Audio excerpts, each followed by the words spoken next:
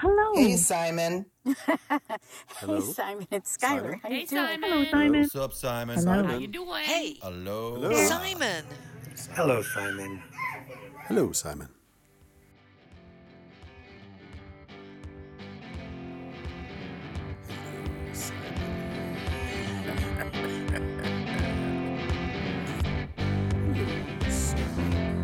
Hi, Simon Brooks back with the Conversations with Storytellers podcast, a podcast of wisdom, thoughts, folk and fairy tales with our elders, a meeting with professional storytellers.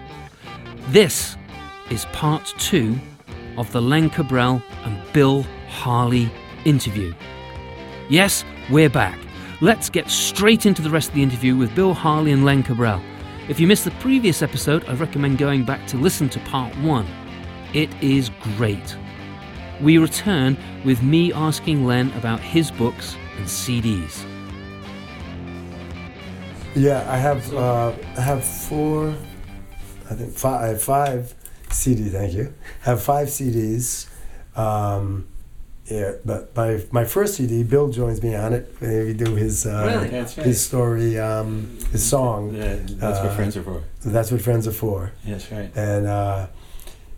And so yes, I have 5 CDs. I have a how-to storytelling book, published by Neil Schumann, and most recently I have a picture book, How the Rabbit Lost His Tail, and it's a Haitian folk tale. And published by Parker House. Parker's Brothers? Parker's Brothers. Okay, all right. And Ted was a great help to help me put that book together. Cool. And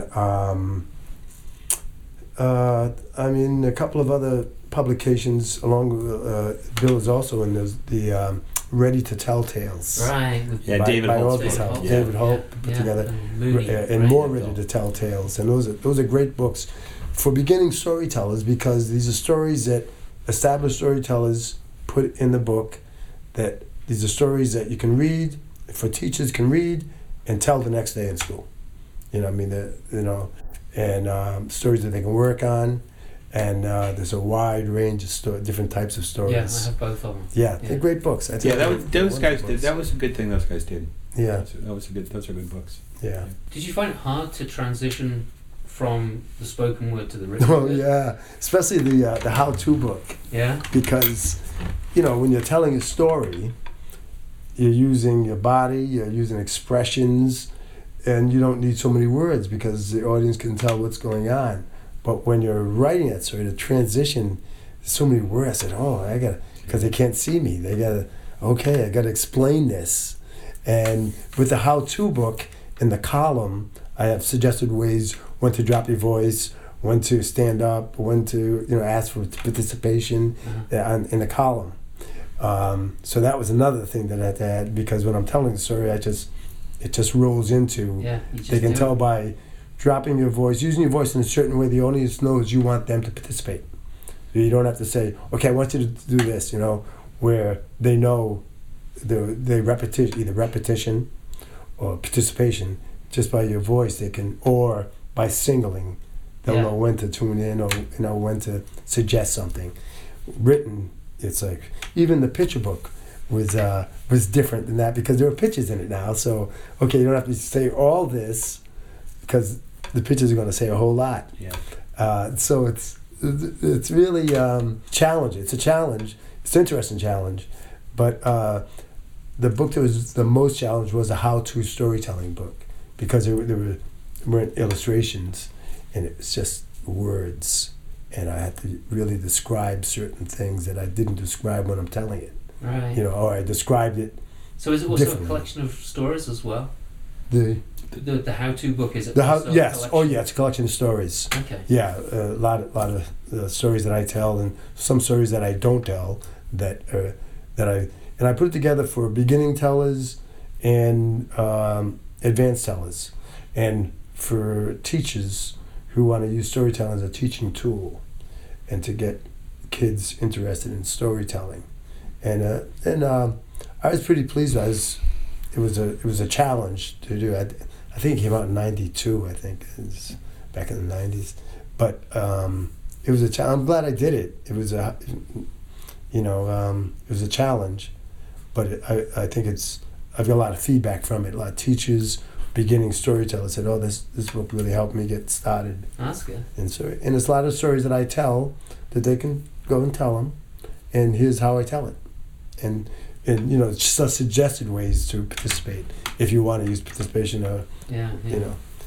So it helps people who are beginning storytellers get a foothold in the world of storytelling. Like what's your favourite part of the job? What lights your eyes up? Having the audience, seeing that lower jaw go, or having the kids go, because that aha moment. Yeah.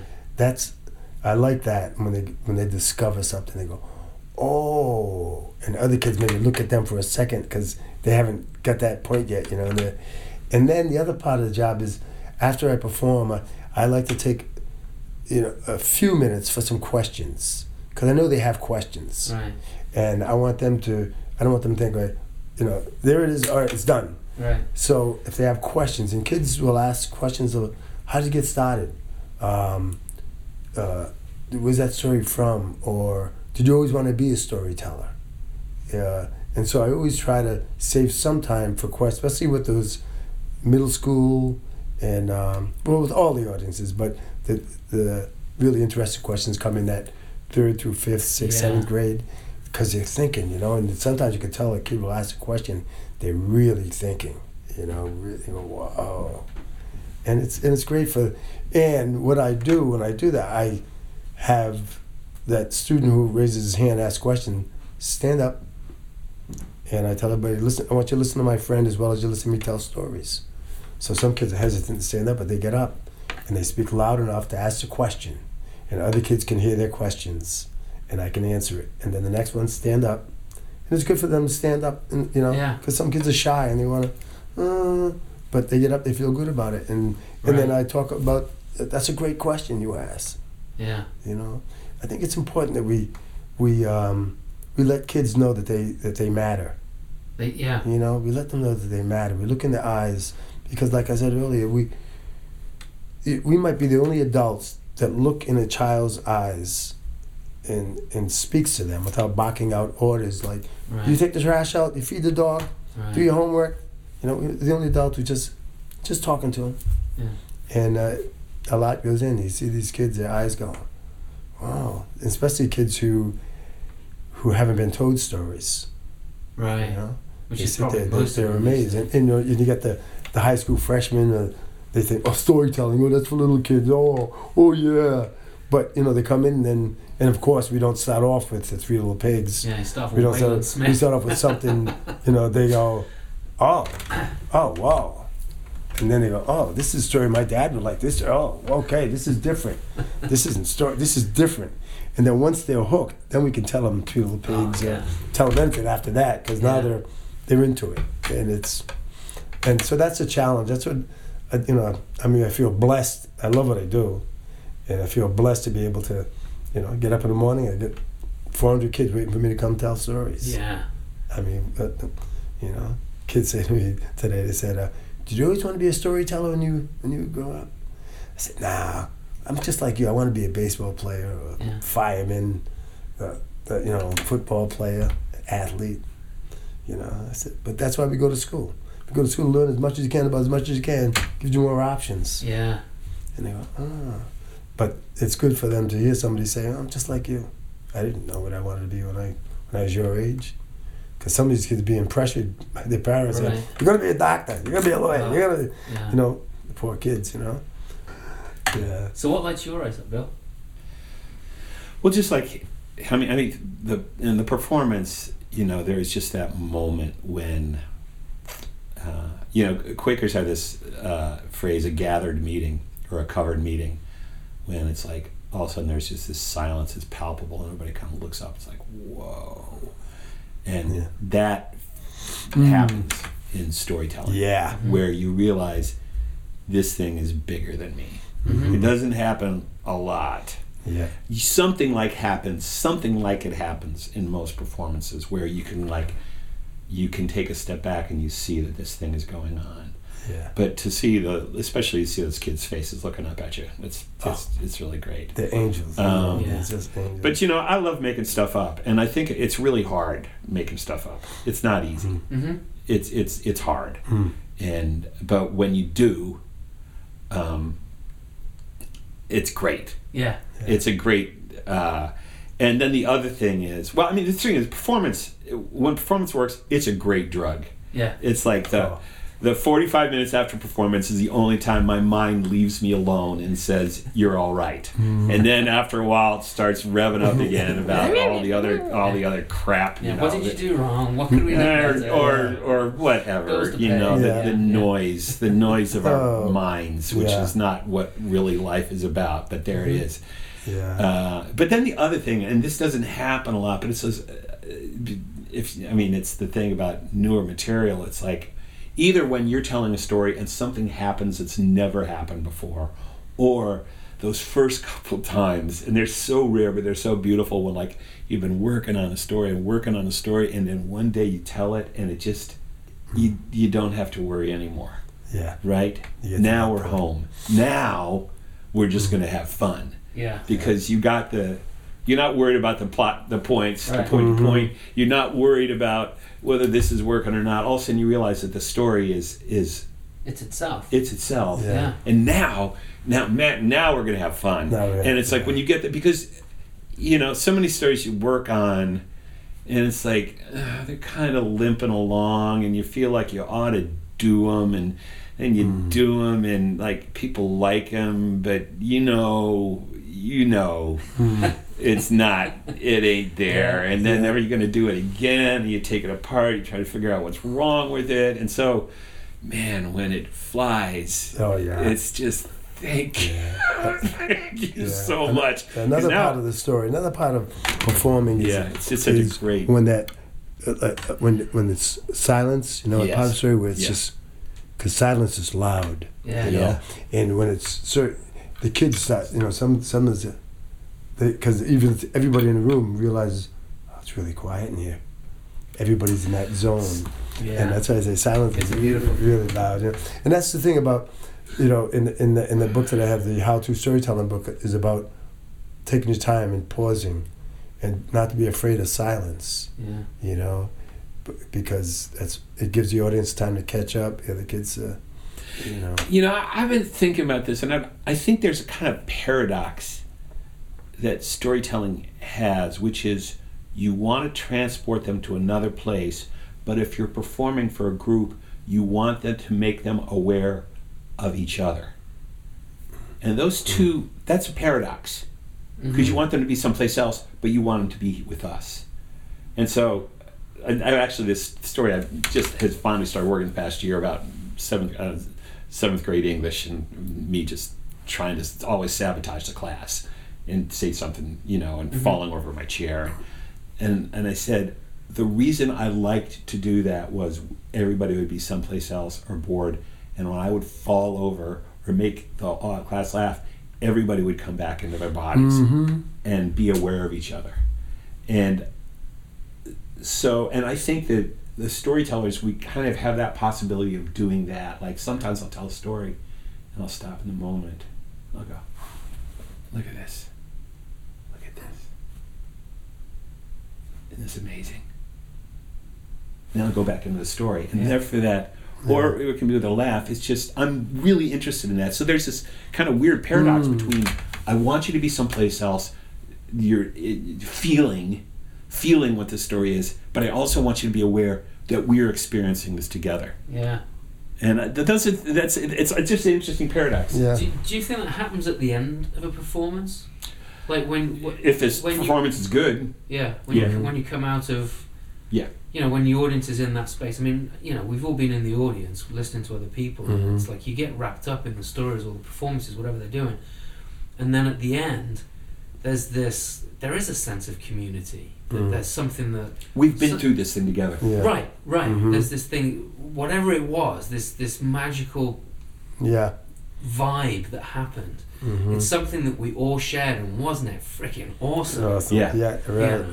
Yeah. And just this morning, performing.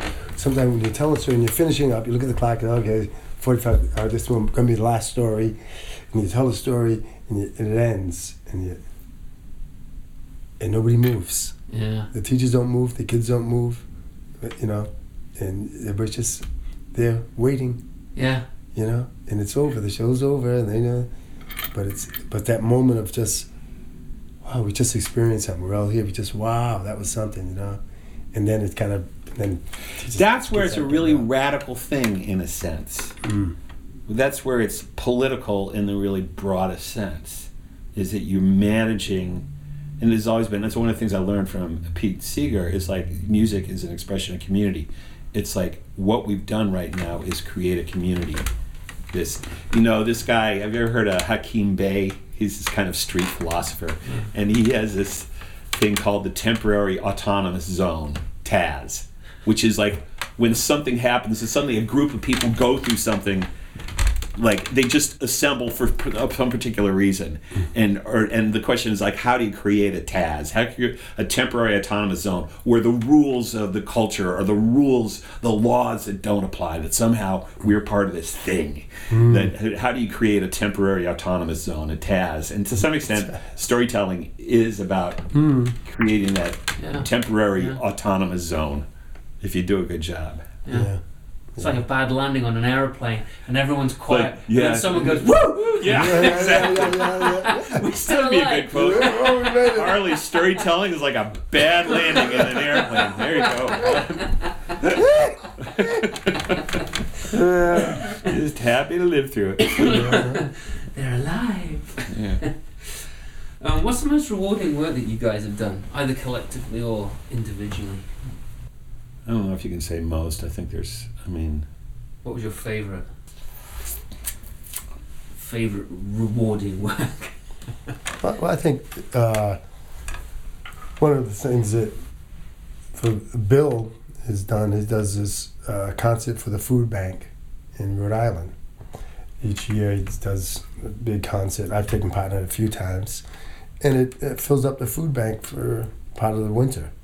Right. And I think I've worked with some nonprofit groups, and I think working with the nonprofit groups that either house people or clothe people, or being able to do something for a nonprofit that is struggling, but their work they're doing for children or families, that's a rewarding thing. People call and say, we got this event and we'd like you to participate in, or we'd like to do a fundraiser, and could you? And one thing that I've done is sometimes when organizations that don't have funding or get little funding or maybe a lot of funding, and they ask, and I know what the work they do, I will charge them something, maybe even something minimal, $200, and then I'll give them the donation. But I want them to, I don't want them to think artists are doing stuff free. Or he'll come do, So if you tell them, oh yeah, okay, I'll do it for $200, $300, then they have to work to get that. And then we're planting the seed that you pay people for doing stuff. Right. And then, I can write them a check and make that donation back to them. But they had to go through, and then it makes their books look good because we spend money on this performer. We have to have a budget, and so next time when they do funding, they can say, well, this is what we spent last year on this particular event, and the funding, and you can see, oh, they paid the artists. Right. But in some ways, that gets back to what I was saying earlier. That I think, why did you get into this? Which is, I got into it. I really like being an artist, and I like finding new ways of expressing. But it's like if I'm not healing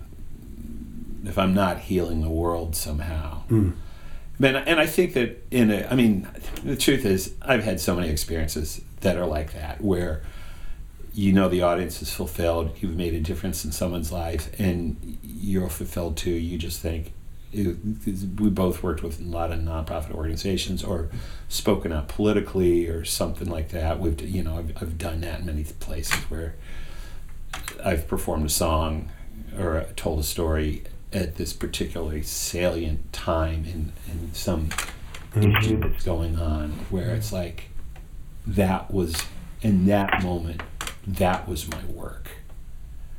And it's not, I think that, I mean, nobody stands on stage unless they got an ego. I mean, you want people to look at you, but it's like we just need to face that. But there are points where your work transcends that. Yes. And that's what you really want. And I've been lucky that I've had so many of those. Yeah. That's why I think it's like when you think of one, I can think of. Yeah. Just when it's true. Just the story is bigger than you, the event is bigger than you, the purpose is bigger than you, and artists, if they're attentive, get to do that. Mm-hmm. And I think Bill and I both feel here, at least in Rhode Island. Bill's close enough to Rhode Island, like all Rhode Island. I know, I'm basically a Rhode Islander. We're known well enough that we can lend support to different organizations. One organization that I've been part of is called 10 Men, and it's Rhode Islanders Against Domestic Violence. Oh. And each year, a new group of 10 men get together and they meet for a year. And they have speakers come in, some women who have been dealing with domestic violence, or men, and we speak, we meet monthly, and we talk about, or from all walks of life. Some of them are ex-policemen, some are football coaches in high school or college, professors, teachers, people from different walks of life, guys from different walks of life, get together for a year and meet once a month and talk about these issues and how we can influence young boys, basically, about and men, other men, about domestic violence and how detrimental that is to society, not just to... And Len's face is on buses all over Rhode Island.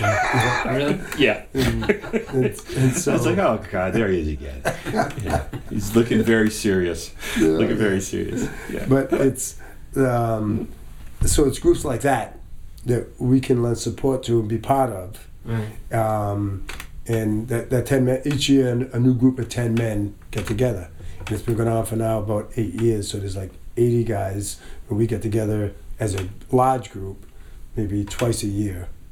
And then I would recommend somebody when I came at the end of my year. I'd recommend somebody or a couple of different people to be part of that, and it's a wonderful thing.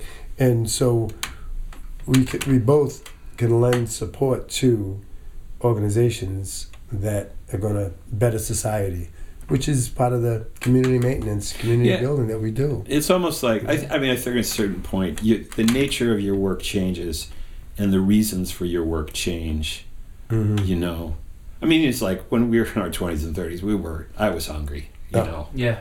I was hungry, and I look back on now, it's like I can see how I wanted attention and all that other stuff. And like I said, you always do have an ego, and I was always trying to moderate it, but I know it was there. And you get to a certain point and you start asking yourself questions about what your work really is, and how are you going to express it. And that's only a natural thing that should occur to somebody in the course of, I'm always hesitant to call it a career, but in the course of your life's work, that the nature of it changes.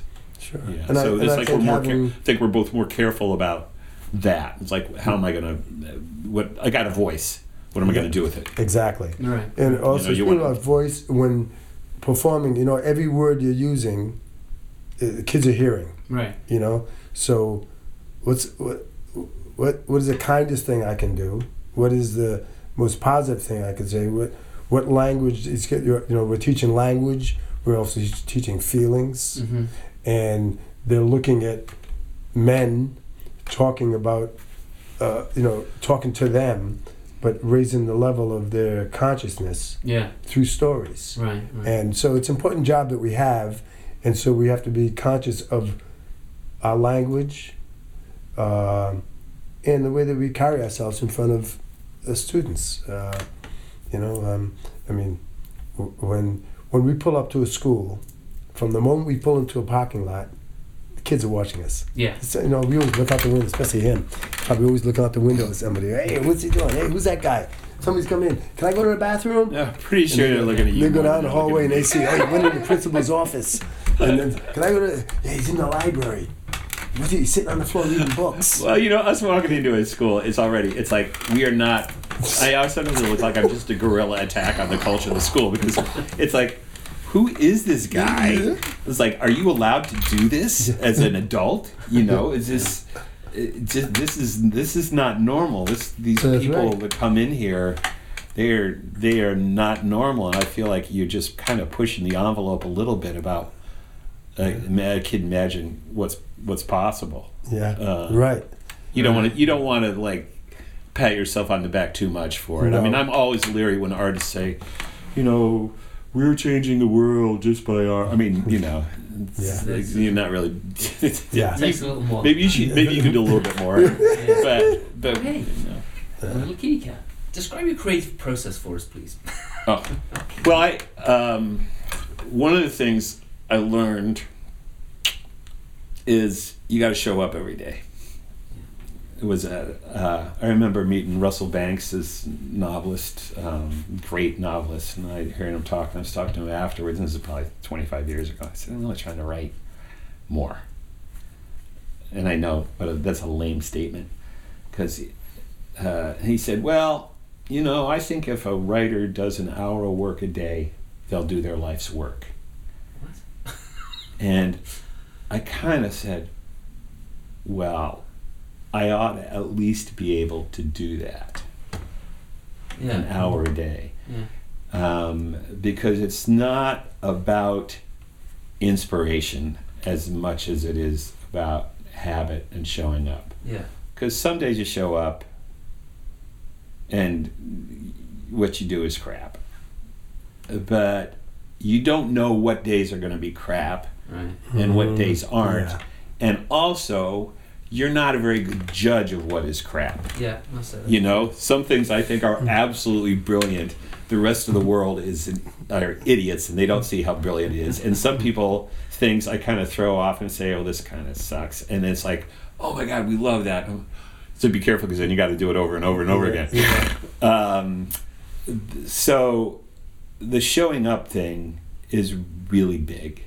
And the other thing I think, I've come to understand, part of the creative process is this thought problems, which actually Einstein talked about. He would come up with these thought problems. So like, what if?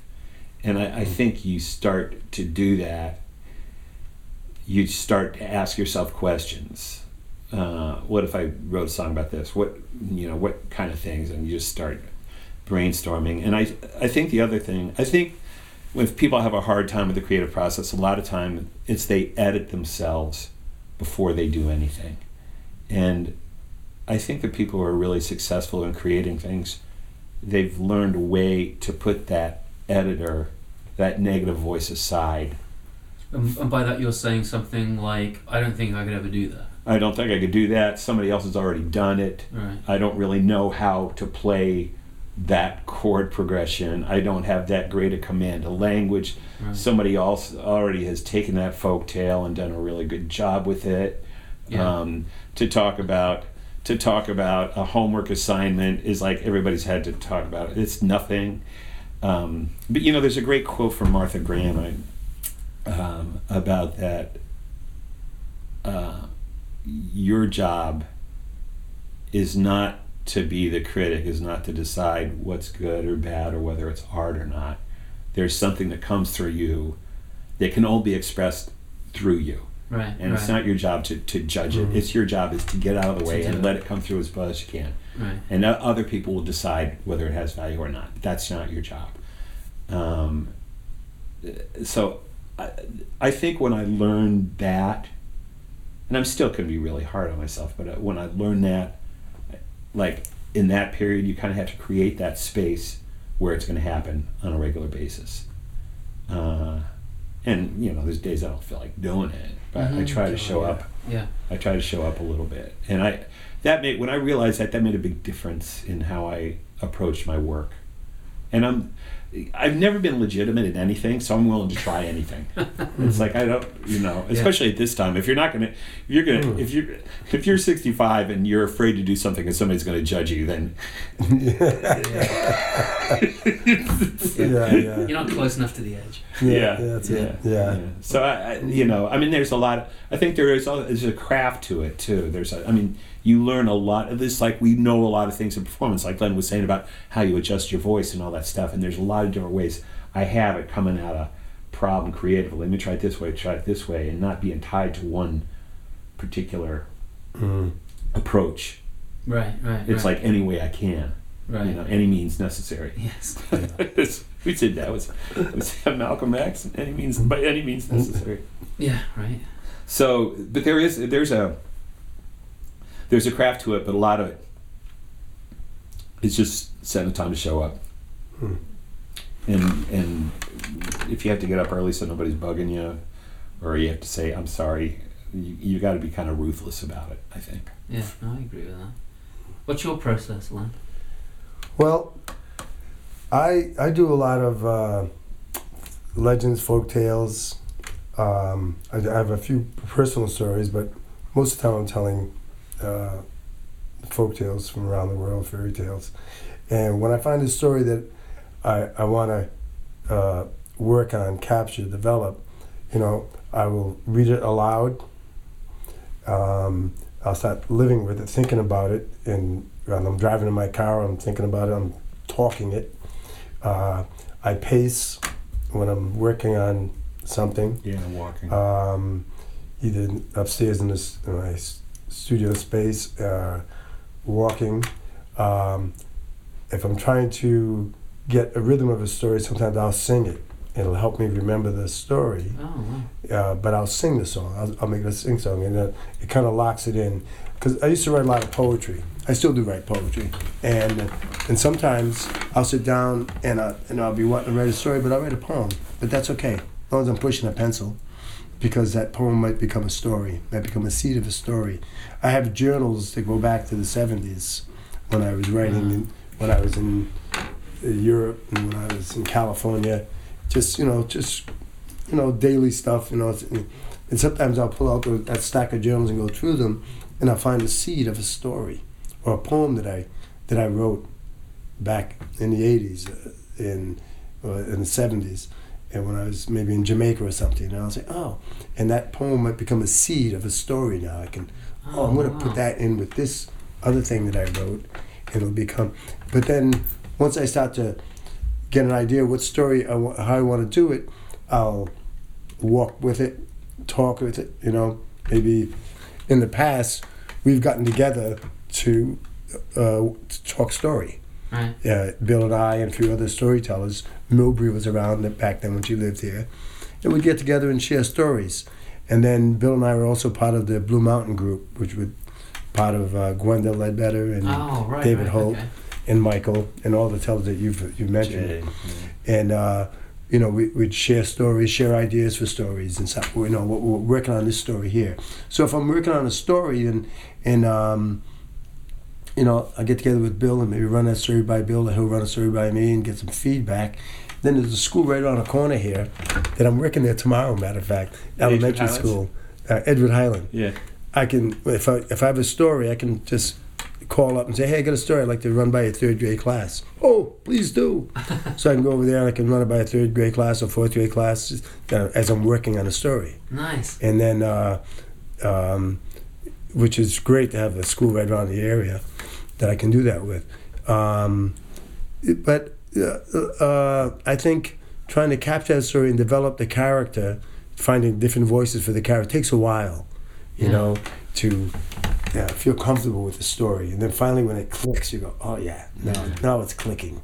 You're not so concerned about trying to juggle all these balls. Now you just know I got this now. Yeah. And then you can expand it. And I used to think about when we're telling stories, that it's always better to have the story be a a powder-packed 5-minute story than a weak 8-minute story. Oh, yeah. So start off with a 5-minute, and then once that's really powder-packed, then you can embellish it.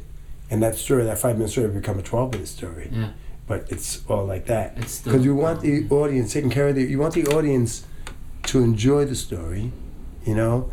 You want to be able to reach them. Because sometimes you only get one shot, you know? Storyteller, what's a storyteller? Yeah. You know, these kids, they haven't been exposed to storytelling, so we know that. Right. So it's important, not for just us in here right now, but for storytelling in general, the storytelling in their lives. Yeah. Because if we go in there and we bore them, they're going to say, oh, I don't want to listen to stories. I hear the storyteller, oh, you bored the shit out of me. Yeah. So we need to realize we got to get that, we got to hit that mark Right. and have that audience say, when the show's over, have them either say, I wish you told one more story, rather than saying, oh, there's a long, I wish you didn't tell that last story. Or I think that's really true. I mean, this is where you become aware, and I'm going to have to go pretty soon, I saw that the nature of oral narrative, that a story grows in the telling, Yeah. not just in its richness, but also in its length. Mm-hmm. You know, I mean, some of the Yes. stories, some of these stories started out as 8 or 10 minutes, and now they're 35. Yes. And Exactly. it's not, and there's not.